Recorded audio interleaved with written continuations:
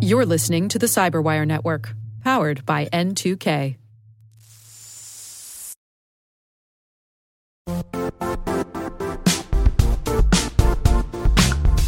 And now, a word from our sponsor, Zscaler, the leader in cloud security.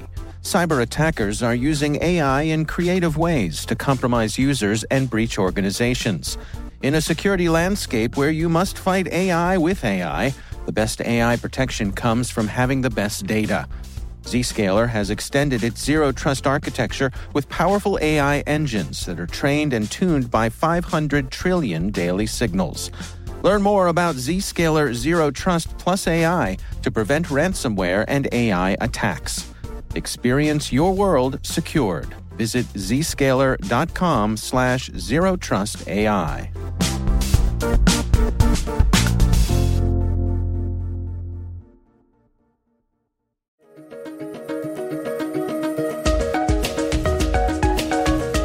Hello, everyone, and welcome to the CyberWire's Research Saturday. I'm Dave Bittner, and this is our weekly conversation with researchers and analysts tracking down threats and vulnerabilities and solving some of the hard problems of protecting ourselves in a rapidly evolving cyberspace.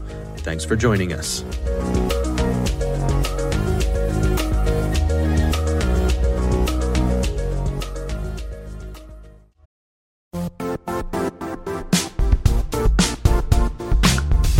The IT world used to be simpler. You only had to secure and manage environments that you controlled. Then came new technologies and new ways to work. Now, employees, apps, and networks are everywhere. This means poor visibility, security gaps, and added risk. That's why Cloudflare created the first-ever connectivity cloud. Visit cloudflare.com to protect your business everywhere you do business.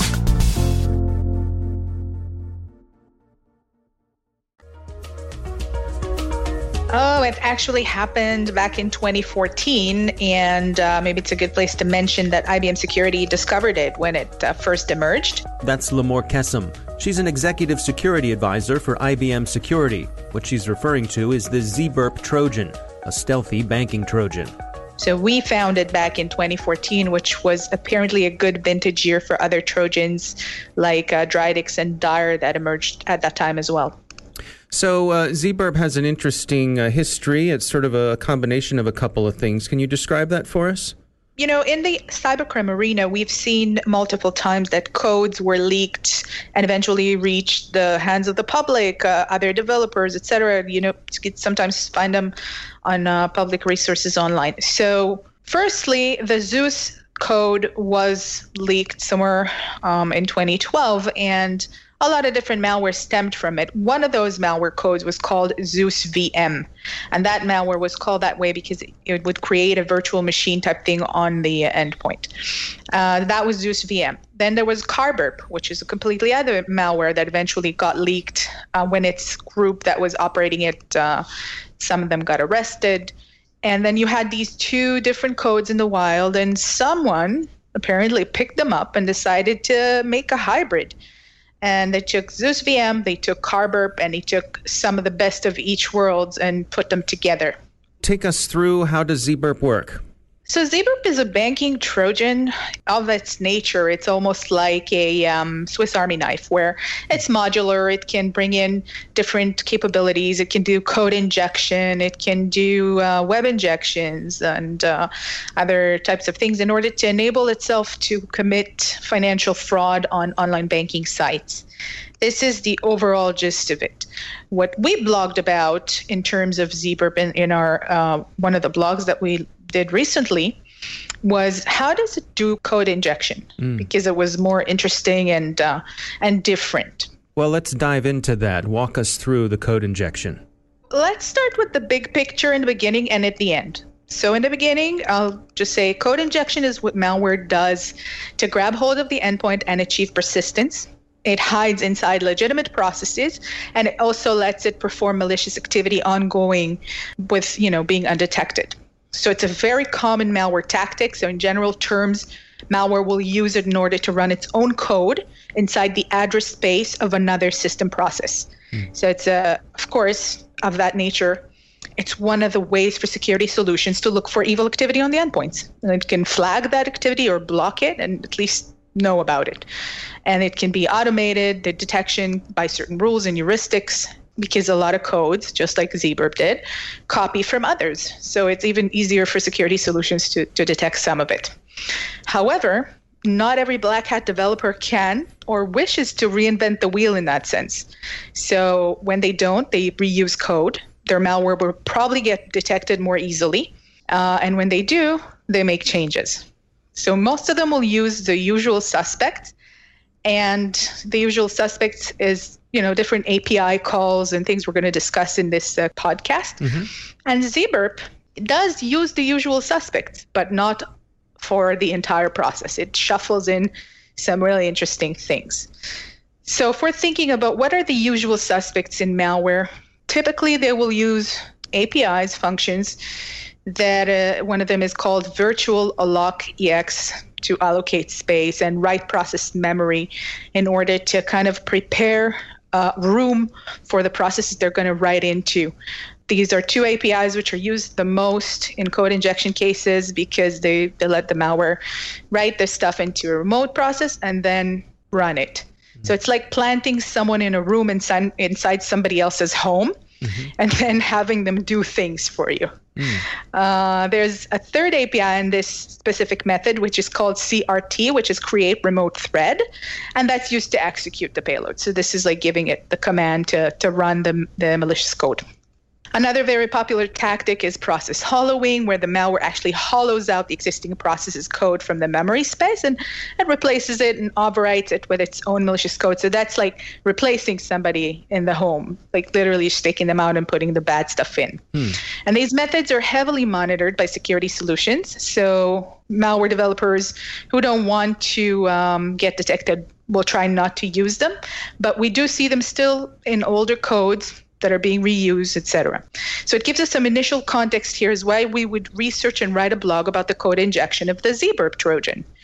After all, it's not new malware, and it's a hybrid of existing other older malware like ZeusVM and Carberp, and they've been around for a while. So why did we think it was such a good idea to talk about it in 2017? So there are two reasons. The obvious one is that the injection method is interesting, different, and it has not been studied very much. And also, this malware has been around since 2014, but really keeping itself under the radar and using limited campaigns, making its detection even less likely. And its operators are trying not to attract very much attention from law enforcement, let's say, comparing to gangs like Drydex or Gauzy and those kind of gangs. So at this point, we're saying, okay, Zberp obviously doesn't use all the usual APIs. So let's see what it does do in order to keep the malicious operations it does secret. So firstly, it did borrow quite a bit from the Carberp Trojans, like for the code injection. Those developers dispersed after a wave of cybercrime arrests that broke up their gang. They were not known to be a very quiet bunch. They were very involved in underground dealings, and eventually they got busted. But their code was actually pretty good. So Zberp, as I said, does use some of the usual stuff. It's called as asynchronous procedure calls APC, and they create remote thread API. That's done in order to force another thread to execute their custom code by attaching it to the APC queue of the targeted thread.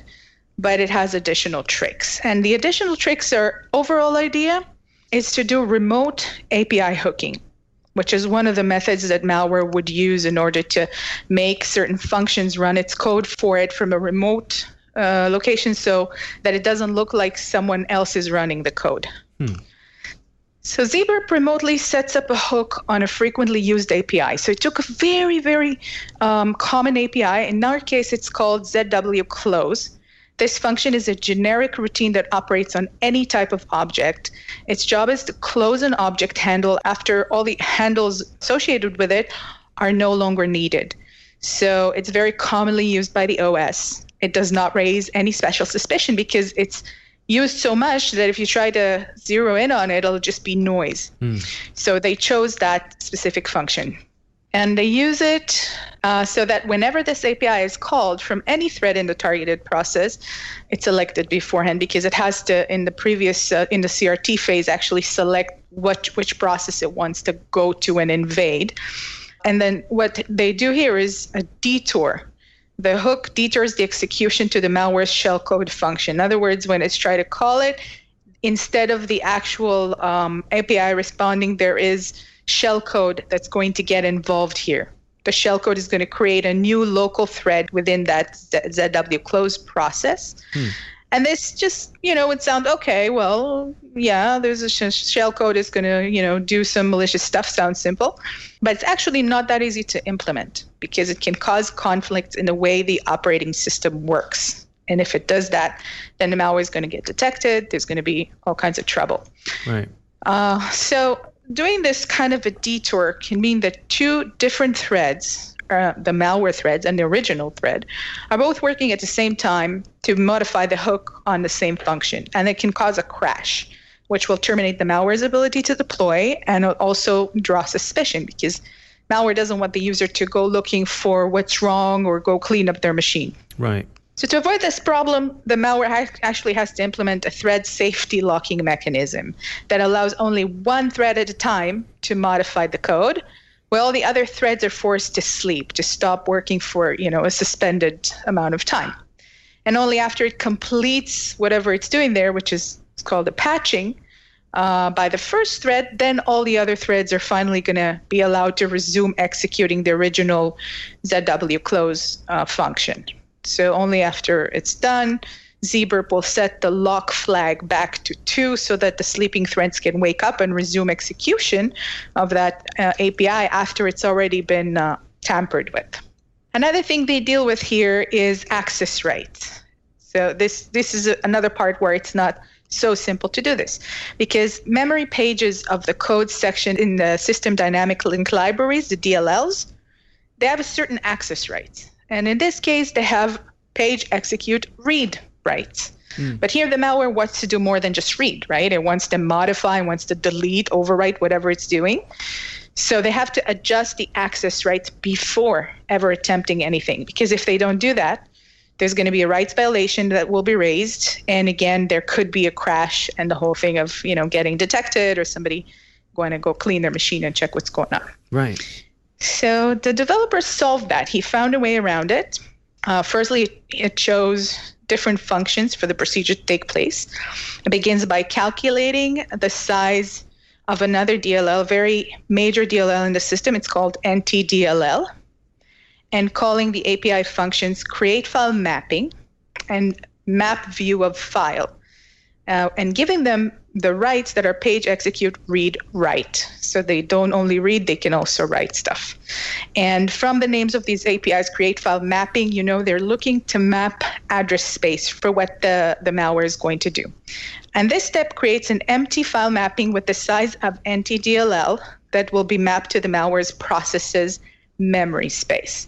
This is called also a trampoline, which is a loop in the code where the developer can replace the initial part of a defined function code with their own malcode. And upon execution, the function jumps to a hook handler, which explains that word choice. That's like a jump over. That's what's called a trampoline. Right. So why did they make this choice? Well, actually, a lot of exploits like using NTDLL as a trampoline because it's an easy way for user mode processes to ask for services from the kernel. It's like a double agent type thing. And many processes, if not all, have to load NTDLL, which makes it more likely for the attacker, if they use this, that they will end up getting an address space that corresponds with their desired opcodes, what they want to achieve. They have more choice. So now that the trampoline is set and the file mapping is ready, the malware is ready to actually tamper with ZW close because they already did all the preparation stuff not to get crashed. And the first thing it does is suspends the target process by calling NT-suspend process. Makes sense. Everything that's NT is more like on the user mode side.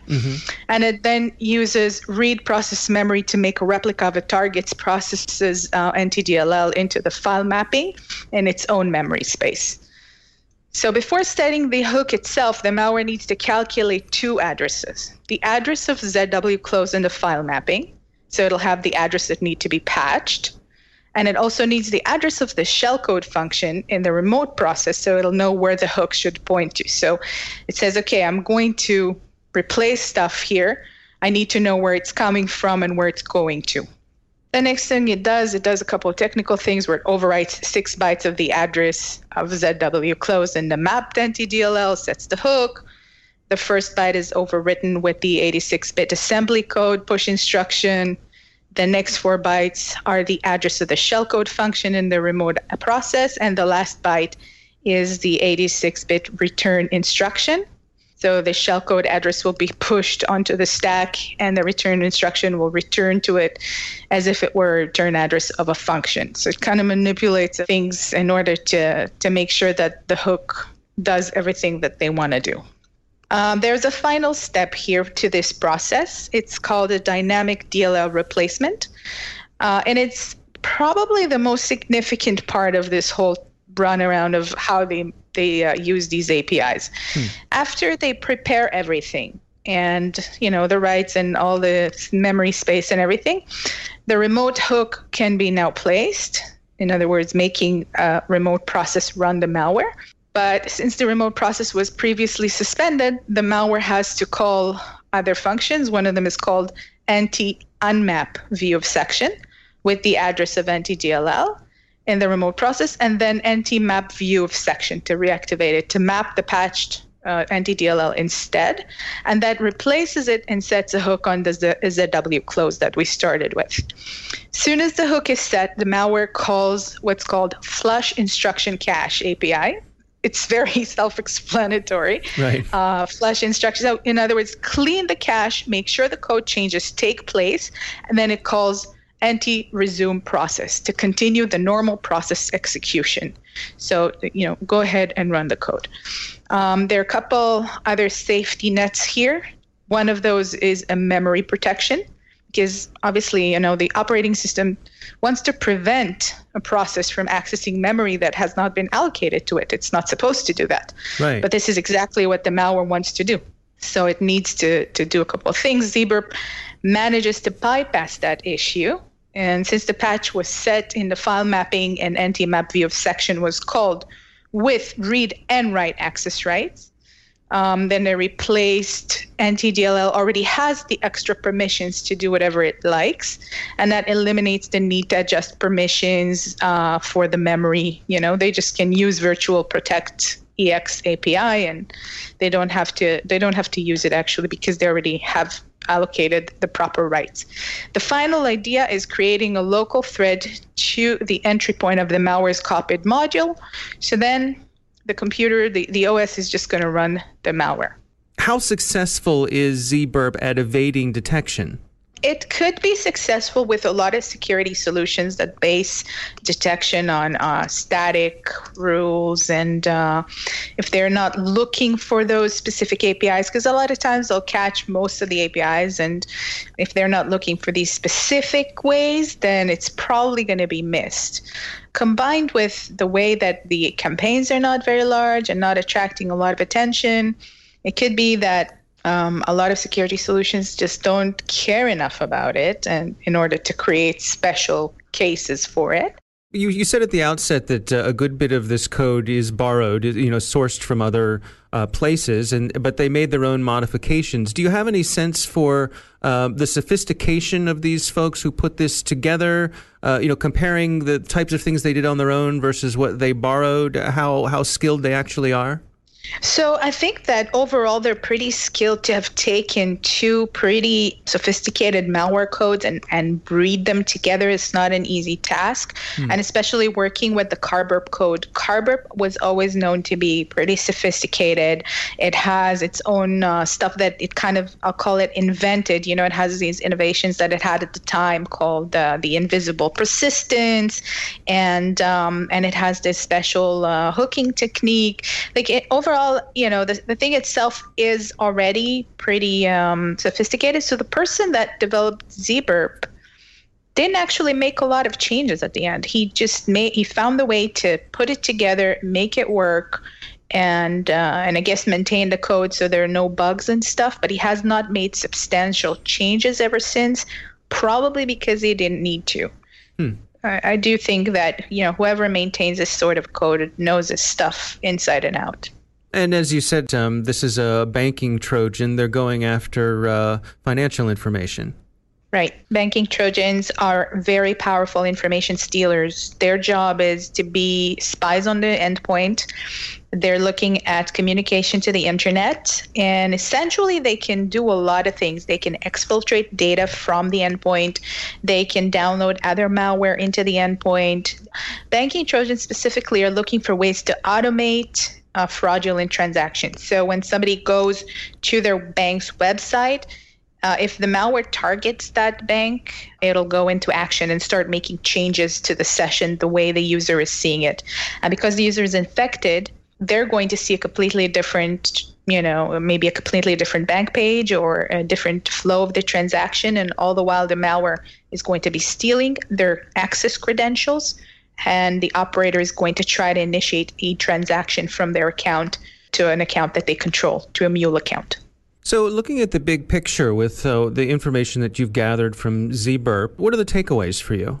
The takeaway here is actually pretty straightforward. Code injection and malware are two inseparable mates. There are always going to be code injection for malware. And since there's so much malware and so many different developers and researchers that work with malware, we're always going to see new and interesting techniques to achieve the injection itself and also the stealthy motif there. So one of the most recent examples that has emerged not long ago this year, actually, called atom bombing.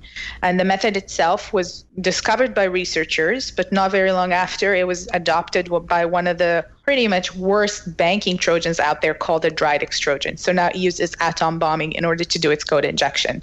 And it completely renovated what it had before. Another recent example is Ersnif or Gozi. Third version of this malware, which is a new iteration where we saw the developer took the injection mechanism and modified it in order to evade detection. So he took it, shuffled the elements to make it look different, and basically probably evades detection in a lot of places that don't know it yet. So there's always going to be another clever workaround and something new in the ejection method that we could study and thwart.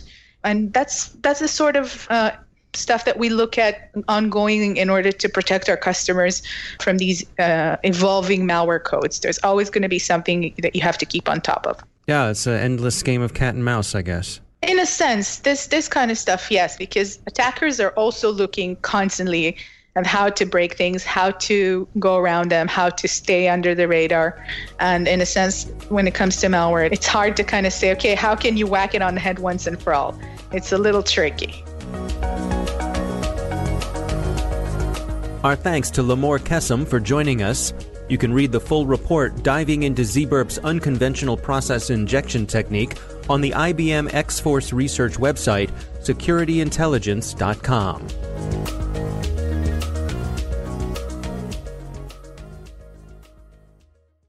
The CyberWire Research Saturday is proudly produced in Maryland out of the startup studios of Data Tribe, where they're co-building the next generation of cybersecurity teams and technologies.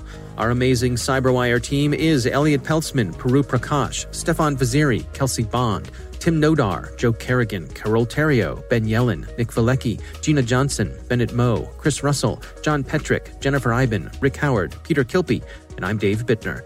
Thanks for listening.